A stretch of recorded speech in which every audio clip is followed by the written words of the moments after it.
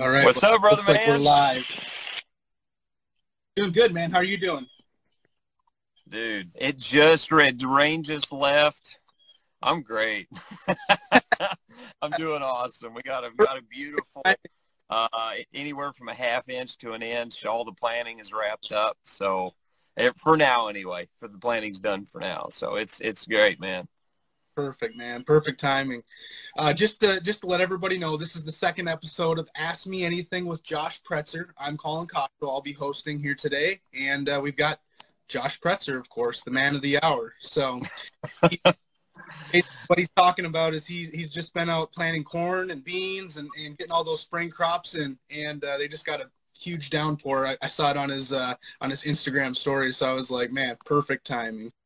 Yeah, it was pretty great, man. The corn we wrapped up had some funky weather, had a little snow, but thankfully the corn hadn't emerged out of the ground. So the corn just poked through yesterday, most of it did, and got a field of early beans in last night and got it sprayed, and things are looking really good. Most of the cattle are turned out to grass. So yeah, I saw you were doing a little ranching last week as well, working some cattle. So yeah, I've got this problem. I've got 200 and some mama cows, and it's just I don't know. I'm not a cow fan, but they're here, so just make do with what you got. How things looking at the whitetail woods? Dude, really good. So I've got lots of bucks already showing on my cameras. Most of my cameras don't come out of the woods. At least my home property. I've got some bucks showing. I've got one buck that he is just already getting to where his brow tines are. So lots of growth. Looks like pretty healthy deer. We had a really tough winter. You know, we had a lot of, we were down to minus 26 was the coldest night it got here. But that was a fun night to sit in the blind and watch deer pour into the food plots because it was like the floodgates open. But herd health looks good. A lot of people don't really correlate or think too much about green growth right now, grass or browse or whatever it might be. But you know, the does are about a month and a half away from a lot of fawns hitting the ground, and that's something I always look for is a lot of understory in the woods just to give a lot of protection to those fawns. You know, we got good rain, we got a lot of good moisture. These late colder days have really kind of delayed the growth, but as long as we've got good, you know, grass starts getting up and the weeds and whatnot, I think we're in for a good fawning season, I hope. Yeah. Awesome, man. It's a busy time in the woods this time of the year, and I think you touch on that a little bit in the latest video, building whitetails video that just dropped yesterday, actually. So everybody who is watching here, make sure you go over to our YouTube channel, youtube.com/SpyPoint, to go ahead and watch that. And I know you talk a lot about mineral placement, those kinds of things. Yeah, and what to do if a mineral isn't legal in your state, how you can add mineral and nutrients to a deer. You're heard that way. So that's it's something that doesn't get touched on a whole lot. So I hope, you know, it's not going to hit a big genre of people because minerals legal in a lot of places. But I hope that for the people that it's not, I hope that helps you guys out. Can you touch a little bit on that? Like, you know, what if I live in a state where I can't use minerals? Can you touch a little bit on that? Yeah, for sure. So the main promotion I did was for clover. You can do it. Mineral is transferred through all plants. The plant pulls nutrients out of the soil.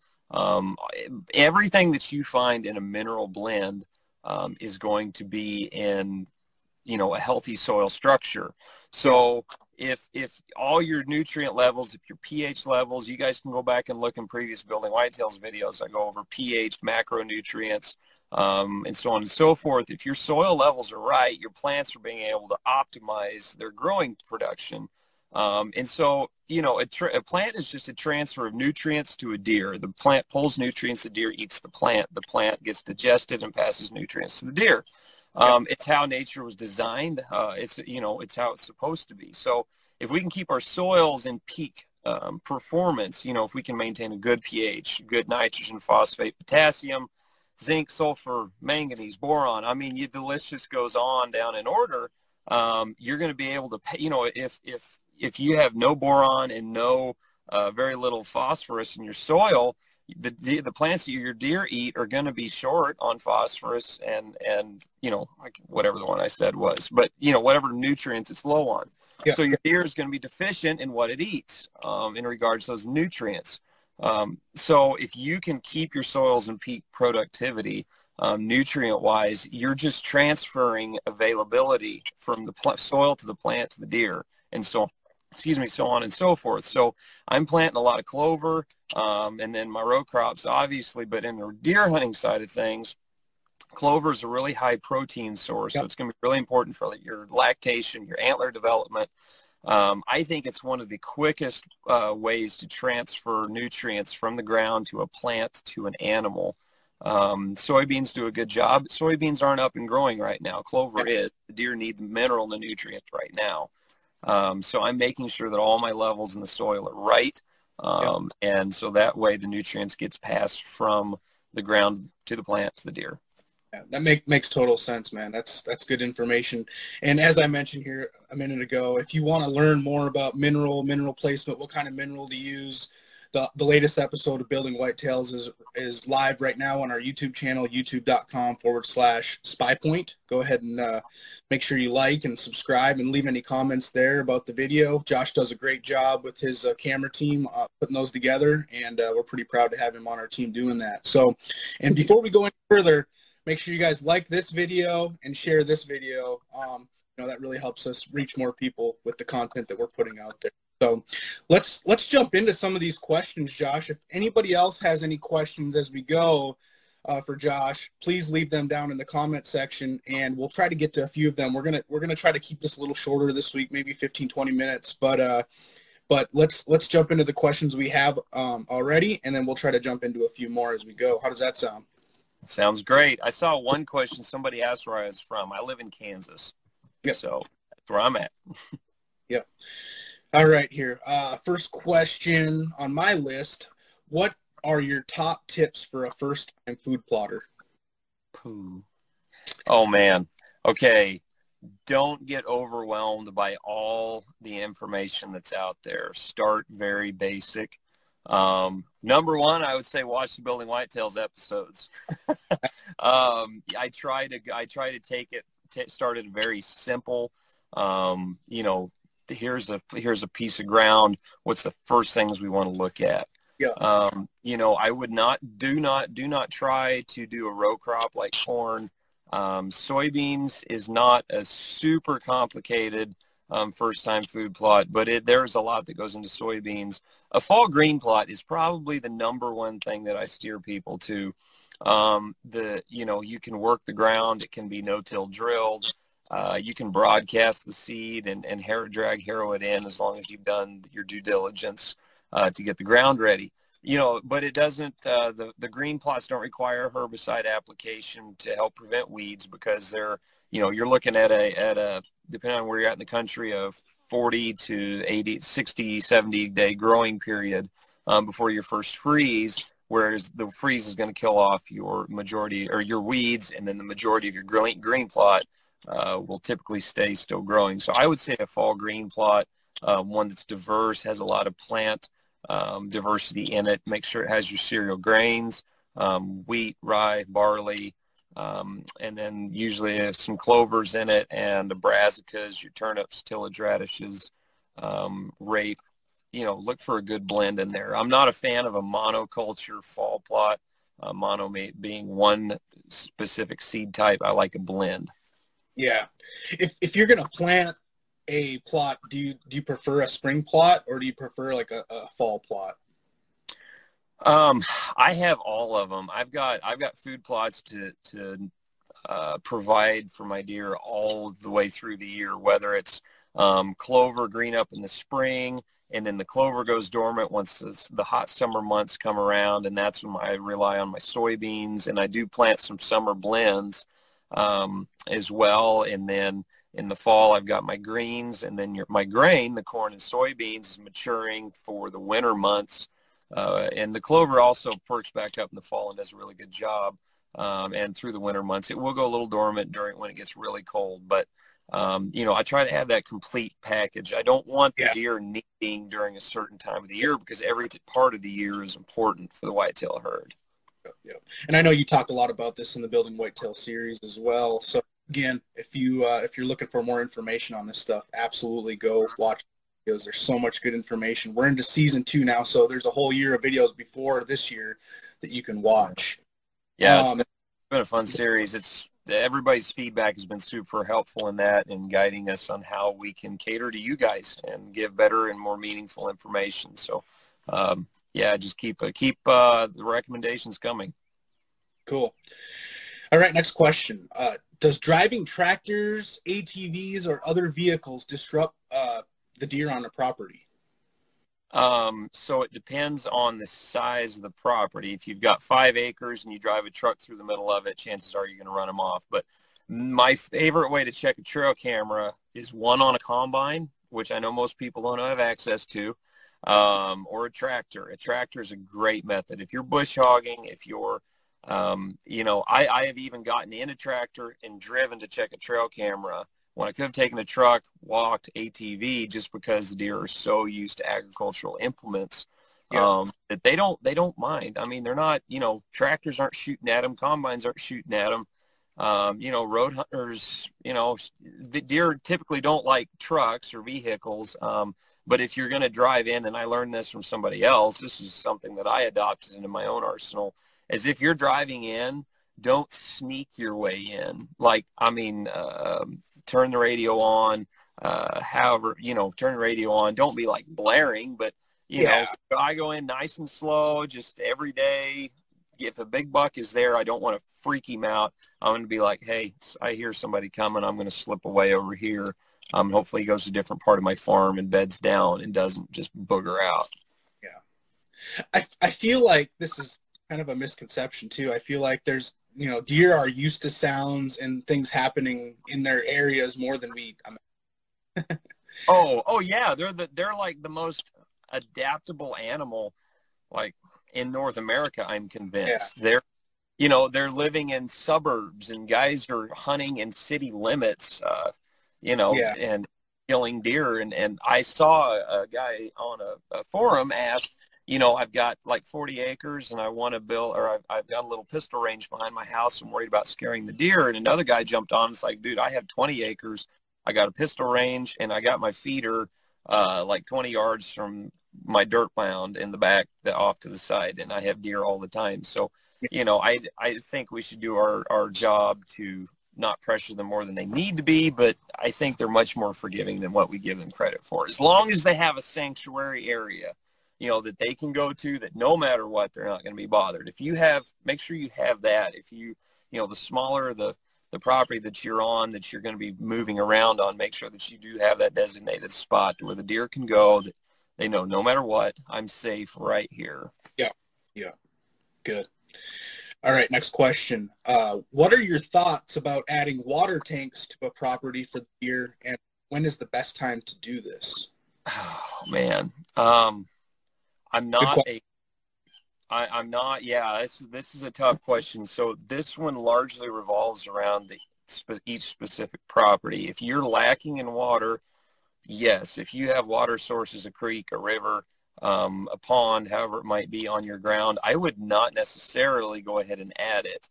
I have seen too many times where it becomes a mud hole. It's stagnant water, and stagnant water leads to insect problems, promoting EHD. So that's something that I really worry about. Deer don't take as much water as we think they need. We think, they gotta, they're like a cow. They got to drink 500 gallons of water a day, and otherwise they're going to die. I've seen deer that miles up into the prairie, here where I live, that, they're 4 miles from a water source and they're fine up there. I don't really know how they do it, but they do it. So it goes back to the last thing we're talking about, is they're very adaptable animals. So, if you've got good drainage in a spot that you can build a small pond or something like that, I would much rather build a pond than a water tank, because you're just with tanks, you're inviting insects and other problems. So I would steer kind of away from that and try to promote more natural water sources. Yeah. And what is, like, right now is now a good time to start putting those things in work, I guess? Yeah, I mean, it depends on your climate. Deer around my region don't really need for water just because of the lay of the land. We've got ponds and creeks and rivers and so on and so forth. But I guess I don't really have a solid answer for that. I mean, yeah, it could benefit for sure. If we get into a really dry drought and things start drying up really bad, I have hauled water before. I set up a tank. I'm not convinced it was the best thing to do, but why is it? Yeah, it's like, man, I want to help these deer, and I had a lot of pictures of the deer just walking right on by. So, you can do the best you can, but in the end, whether they stop and drink is on them. Yeah. We got a comment here. If I live in Utah and I'm going to be planting food plots for the first time this year, any tips? Hey, after this video is done, EC, go back to the first question. You'll be able to see it there. We got some great tips there from Josh. And as we mentioned already, make sure you go check out Building Whitetail YouTube page. Looks like Carson has a good question here. What is the biggest buck you've ever killed?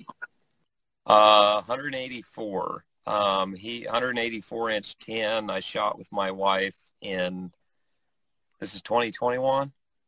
Been 2019. She was pregnant with our son. She was 4 months pregnant, and it was a hunt that she told me, she's like, man, let's go out. It's nice afternoon. And I was kind of like, all right, we'll go. And I didn't really think I was going to nail this buck on this hunt, but I did. I didn't necessarily think I was going to nail goalpost for sure on the last hunt, but I did.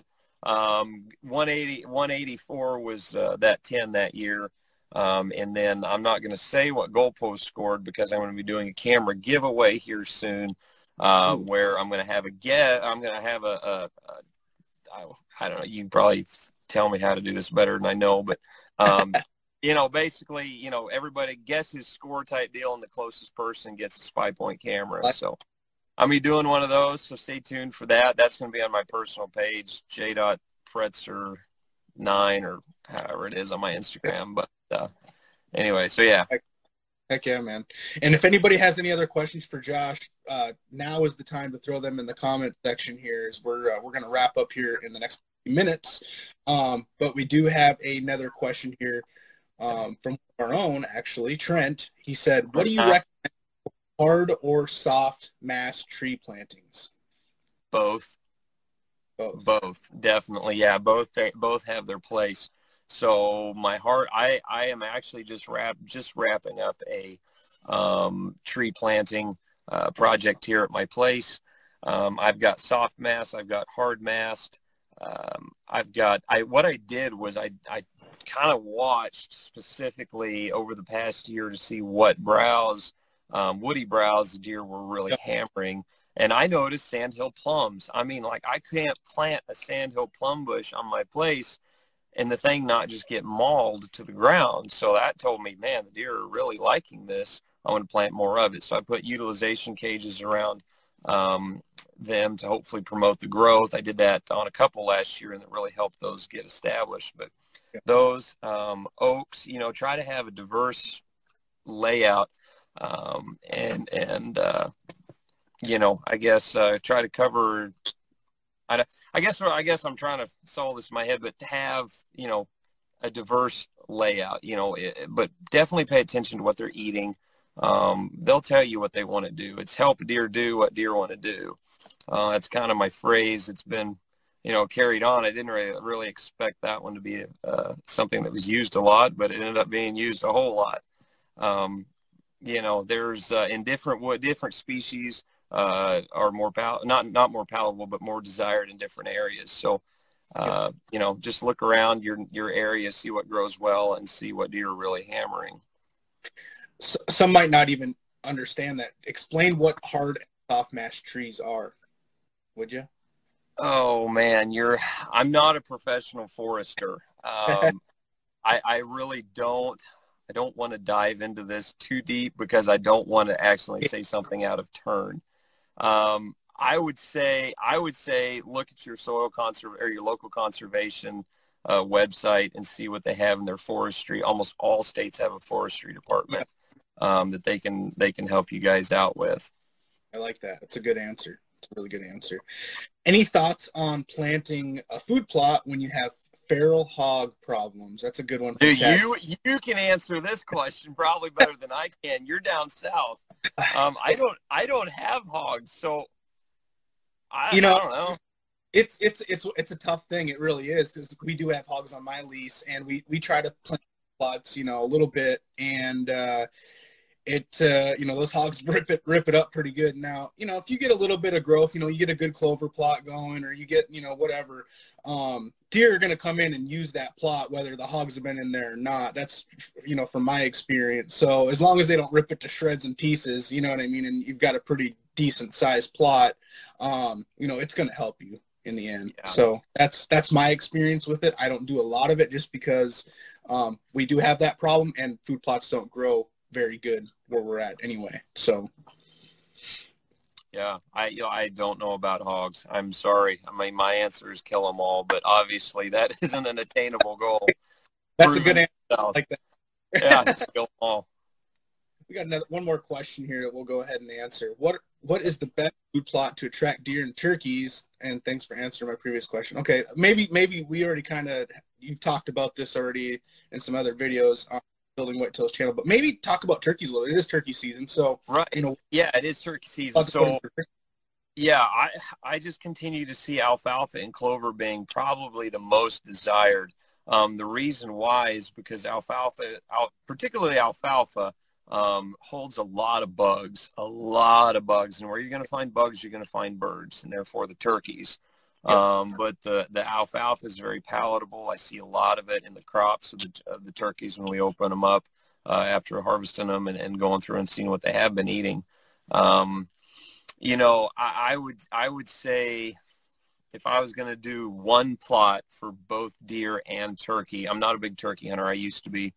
I don't really have time for it much anymore, but I'm going to probably say clover alfalfa would probably be my number one for both species in one plot if I could do one. Cool. Right on. Do you have anything else you want to add to the conversation today, Josh, before we get going? I'm just, it's a good day. I'm thankful for today. I right now it seems like it's pretty easy to get caught up and get down and everything that's going on around us. But it does. I took a walk behind the house 2 nights ago with my wife, and we just, walked back in the field and kicked some dirt and just kind of sat in silence for a while. And, it really does a lot to get your perspective right.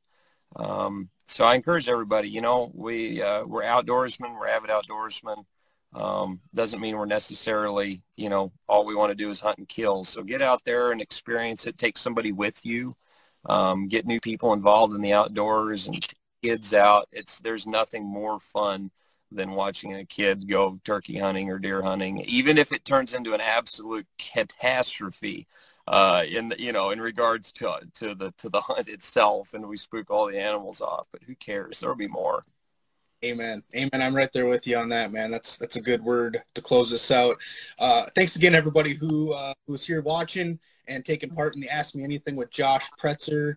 This will wrap up episode 2. Again, make sure you go over to the YouTube channel and subscribe over there, and make sure you check out Josh's personal Instagram as well.